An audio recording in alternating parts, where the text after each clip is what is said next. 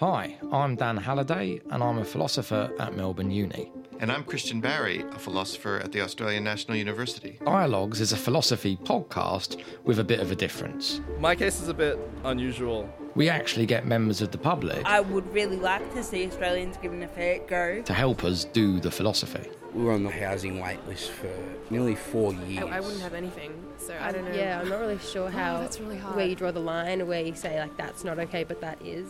In this episode, we're going to take a step back. What does it actually mean to call things right and wrong? Is morality just a matter of taste? Or are we just expressing our feelings? Or is there something more to it? Yeah, I think we can start by asking, what is the status of moral disagreement, which of course happens quite often. Are disagreements about ethics like disagreements about, I don't know, how many chairs are in the room, which are resolvable? Or are they like disagreements to do with whether something looks nice? What kind of disagreements are we talking about? Hi, I'm Nicole and I'm 28, turning 29. With a lot of moral issues, if they disagree with me morally, it kind of hits at my very core and it's hard to kind of overlook that. So you have to think, well, can I really be friends with them? Hi, I'm Riley. I'm 19 years old. It's a bit more harder to confront someone about morality more than just like, that outfit looks shit. Or especially the friend that I might confront most with it is like my best friend, so sometimes it can get a bit more touchy. I was talking to her about the situation of asking someone about their sexuality and whether they're gay or straight or anything. You don't really have to disclose your sexuality to someone. It's a personal kind of thing, and you don't have to do it in a job interview. Why should you have to do it anywhere else? Because it shouldn't matter. And she was kind of like, yeah, I suppose, and it was this sort of back and forth. And I spoke to her about it in person, and she kind of more understood, and then it was more talked about and laid out easier, because over Messenger it was kind of like she didn't get all the details that I was trying to say and didn't get my tone of voice.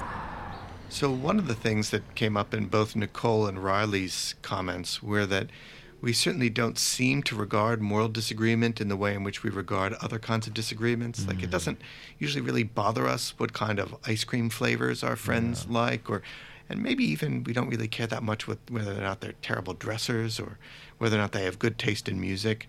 But we tend to really find it difficult to find ourselves having really deep moral disagreements with one another. So we seem to at least regard these judgments as different from other kinds of judgments. I think that's right. I think this is fascinating. There is this thing about moral disagreement that seems to set it aside from at least most other frequently encountered disagreements, right? We instinctively, I think, shy away, almost dread moral disagreement.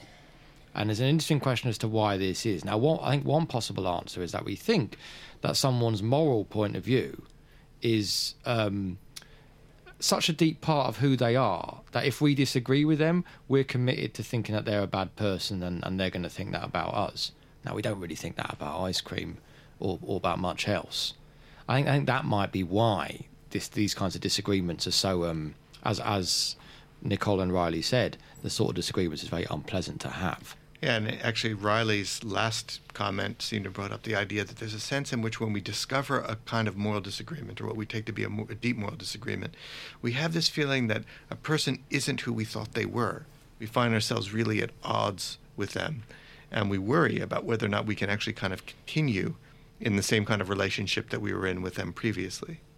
Yeah, but she also said, Riley, that you can still make progress, right? Once you sort of confront the disagreement, if confront's the right word, once you acknowledge the disagreement, you can still be mates, right? And you might not end up agreeing, but you can sort of work things out quite peacefully between yourselves. Yeah, I think that actually, when it comes to moral disagreement, there's almost a mistake in thinking of it as sort of one kind of thing. That there are certain kind of moral disagreements where when we discover them, they aren't really that troubling to us, and there are others that are. So sometimes we disagree about a moral issue just because we disagree about the social science behind some issue, right? So you favor some policy for helping the homeless, and I'm against it. Now, we might start off and you might think, wow, this is a big disagreement. But maybe it just comes down to that we have disagreements of what the effects of this policy were. Maybe I would support this policy to help the homeless if I thought it would have the desirable effects of actually helping the homeless. I'm against it just because I don't think it's actually going to help the homeless.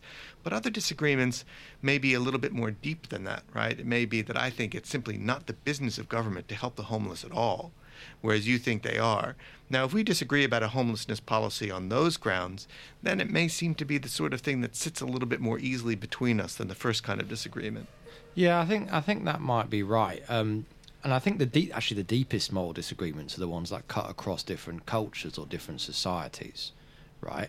And we've got our moral disagreements in Australia, but if we compare moral beliefs in Australia with customs and traditions elsewhere, we see really deep differences. I think it'd be good to ask people what they think about these.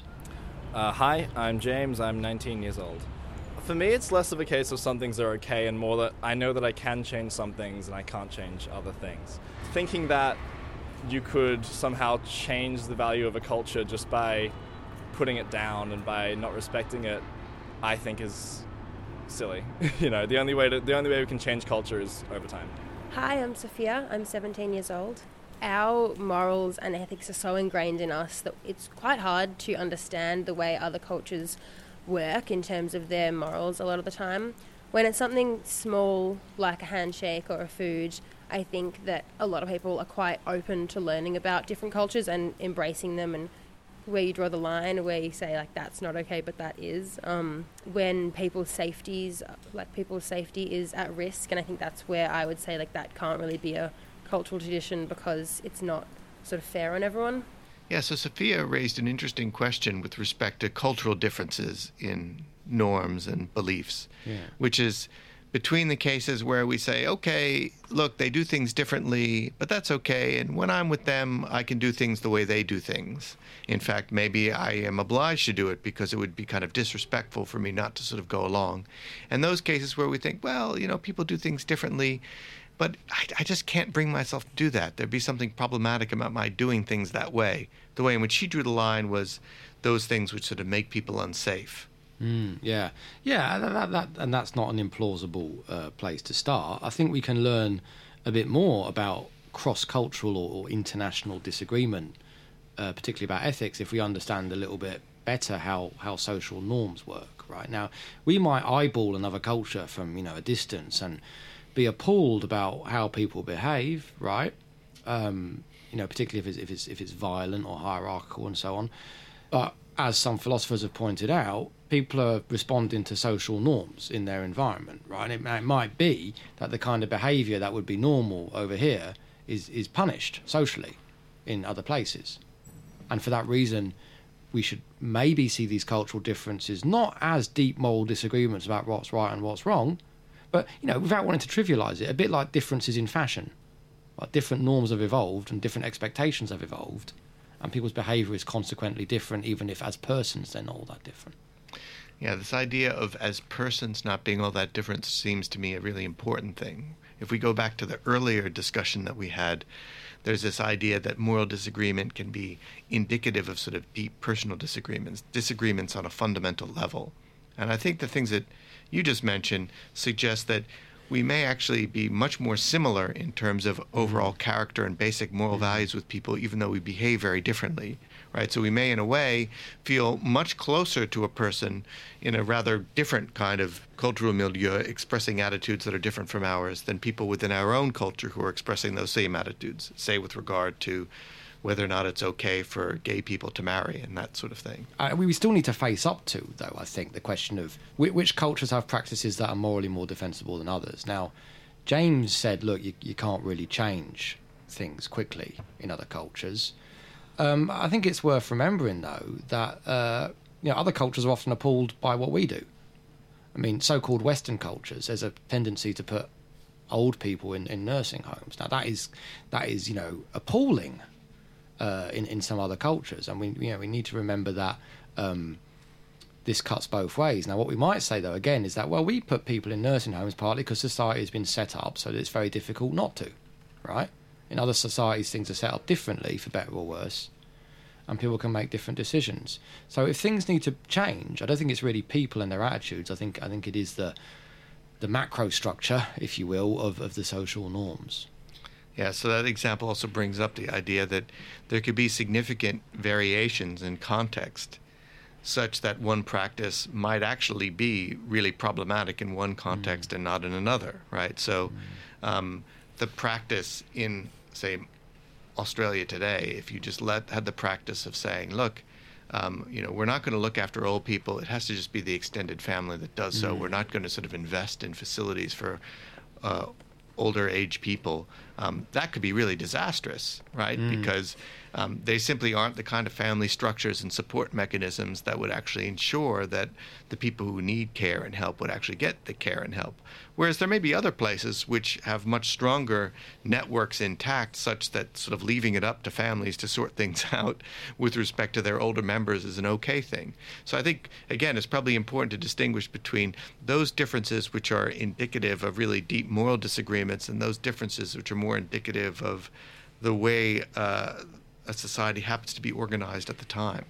Yeah, and another obstacle, apart from the one you just mentioned, is that it's costly to violate social norms in a psychological sense, right? We often feel shame if we're caught doing something unconventional. I think it'd be worth asking people what they think about that. Hi, I'm Nicole and I'm 28. I think I feel ashamed when I don't live up to the person that I want to be. So it would be things like procrastinating and not finishing, my work on time, or lying to get out of a problem, because I consider myself quite an honest person. I try to be anyway, and it would just be things that where I knew it was wrong at the time, but I did it anyway. Hi, I'm Vanessa and I've just turned 20 years old. So I've recently had my first real boyfriend, and my parents are super conservative, or they've always been, and they've always been like, hey, don't get pregnant, but they never talk about sex, and that's always been a thing. The home is like a strictly non-sexual place. And when I first brought him home for like a family dinner, I guess I wasn't ashamed, I was just embarrassed that I'd come to the stage where I liked boys and like I'm actually being upfront about it, and so that was really scary. Like with periods as well, I've always been taught that it's a shameful thing and I should never talk about it out loud, ever. When someone even says it, like a period, in the corner, like, do you have a pad? I'll be like, oh no, what's that, And I'm still training myself to be a bit better about it, because I know it's not wrong. Yes, these were really interesting statements. So shame is often thought of as sort of a paradigmatically moral emotion. Mm-hmm. What could be more powerful in thinking about the way in which you sort of failed to live up to your values than the sort of feeling of shame? At the same time, one of the interesting things is that sometimes we actually feel shame without actually feeling that we've done anything wrong, or we can often feel that our feelings of shame are actually misplaced. So the idea that, we may have had inculcated in us the idea that certain things are dirty or impure. We no longer actually believe those things, but they have kind of a residual effect on us, that we have this sort of emotional experience.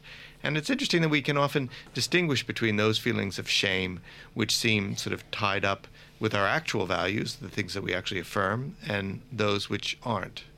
Yeah, I think that's dead right. I think one thing I learned from Vanessa's story is that shame is often a consequence of you being, brought up as a child in ways where certain behaviour is discouraged or encouraged. So hearing what people say about shame and the conditions under which they do or don't feel it, I think should remind us of the general point we made earlier on, that the way people feel about ethics is in large part shaped by the prevailing social norms and those they've grown up under and those that have shaped the way they think, rather than by any deeply held, unchangeable view. Dialogues is an Ethics Matters podcast. It was produced by Snodger Media and funded by a University of Melbourne engagement grant and the School of Philosophy at the ANU.